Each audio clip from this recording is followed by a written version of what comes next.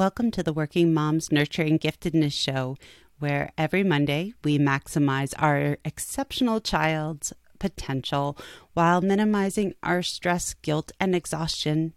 Hi, I'm Dr. Leslie Jensen Inman, CEO, speaker, and mama of two gifted and challenging kiddos. If you're a smart working mom raising an exceptional child, I invite you to get the support you need to nurture your child's learning and development. We'll explore what it takes to keep up with our gifted child while having our own careers. Woohoo! All of this with no guilt, shame, and no judgment, because we're smart working moms and really we have no time for those self-limiting thoughts, although they tend to sneak in, don't they? Let's work together and maximize our potential and our children's too. So this week I want to talk about something that I think many of us need to hear. I might need to listen to this later and hear it myself. So 3 words, and they're not "I love you," although maybe we need to hear those more too. But here they are. You are enough. Just in case you need to hear them again. You are enough. Quite frankly, you are likely more than enough. I've just been thinking about this a lot this week. So we're still, as of this recording, we are still in a pandemic, and there are still no vaccines for children under the age of 5. So I've seen headlines basically all week that keep saying that parents with children under the age of 5 are basically drowning. I don't know, maybe it's like we're on fire and we're drowning emotions in work and in life. And it just kind of keeps getting worse. And every time I would read a headline, I would just be like, yeah, duh. Like every one of these articles, it just seems so obvious to me. This is, isn't anyone paying attention? Of course we feel this way. It's, being a parent and juggling all these things, being a mom and doing this is so hard. Did you see that there was a thing where like a bunch of moms got out like in social distance with their mask on and stuff. It was like 20 of them showed up to be outside and just scream together. This is where we've gotten to. And that actually sounds like an amazing thing. Maybe I should organize that in my neighborhood. I think we could all use a little scream time. I mean, the kids get to do it. They get to have their big feelings. We talk about this all the time. And our gifted and exceptional children, we allow that to happen all the time. But us, we don't. Another mom I know, she just had to get in the car and drive someplace, and her call for help to be just heard is just, we're at the point of, it's a little scary. So if you're in a scary, dark place, please reach out to your support group if you have one. If you don't, find some help. None of us are alone, even though it feels like we are alone all the time, probably. Even if you're in a house filled with people, sometimes it can feel very alone. So definitely make sure to stay in touch with whoever you need to feel grounded. You are enough stuff. See, I've been fighting a migraine all week, and I've been winning the battle until recently.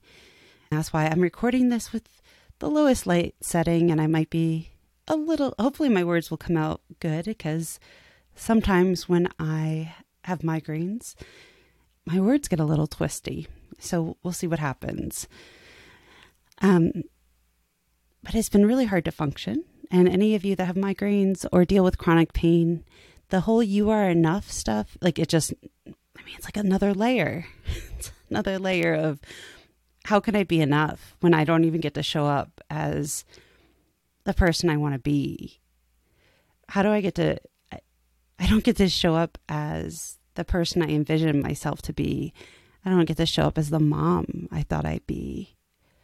I don't get to show up as the person I hoped I'd be, the one that other moms think I should be, the one that my kids hoped I'd be, the one my spouse thinks I could or should be, the one society pressures me to be, right? In so many different ways.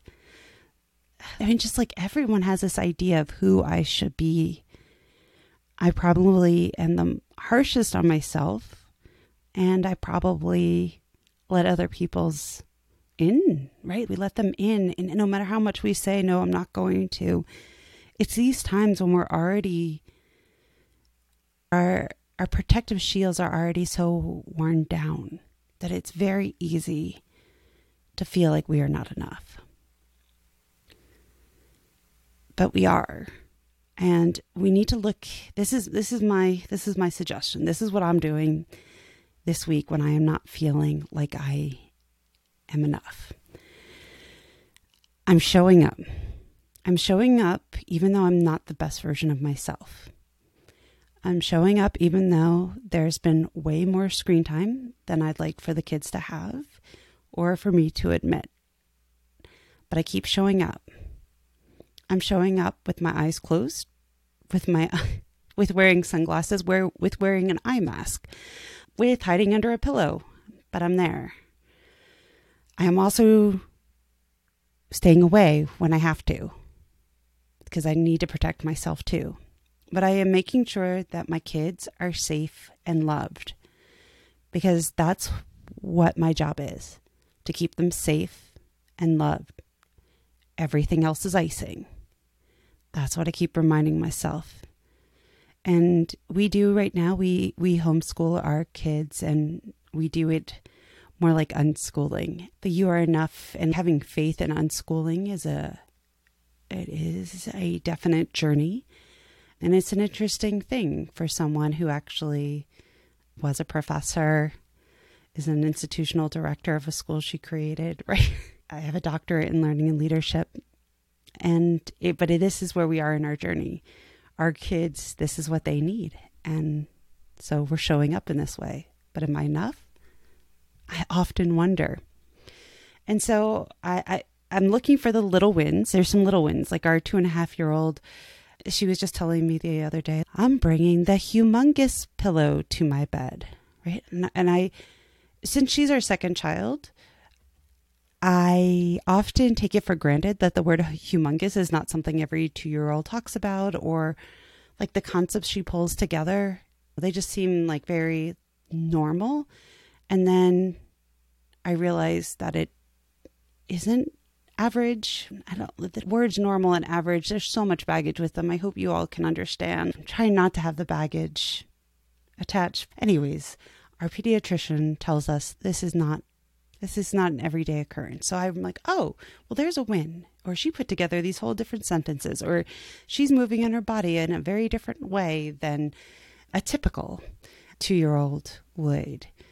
And so this evening, when I was putting down my 6-year-old to sleep, I was really reminded that he's still learning and getting what he needs from me, even when I can't show up in the way that I want, in the way that I hope, the way that I envision, when I'm not showing up as the best version of myself. He was falling asleep tonight, and he says, Mom, can we have a little chat? He says this so sweet. There's no way I could say no, even though the migraine's still there. This was the same kid that I talked about in episode 3, where, you know, the nonstop talker. So if you haven't heard that, go back. If you have a nonstop talker, there's a great technique in there. It's really simple to use. But I didn't use it in this case because I was okay enough to listen to him. And so he begins to share with me all the kinds of wonderful ideas he has for starting his own podcast and his own YouTube video series. And seriously, like, we barely watched screens and stuff before the pandemic, but we did watch some YouTube. There was like this kid that was cooking. It was very cute. And then we watched birds that were at bird feeders. It was very realistic things. And he kind of then and there decided he wanted to be on YouTube, but we pushed back on it. But now, man, he really wants to do this too.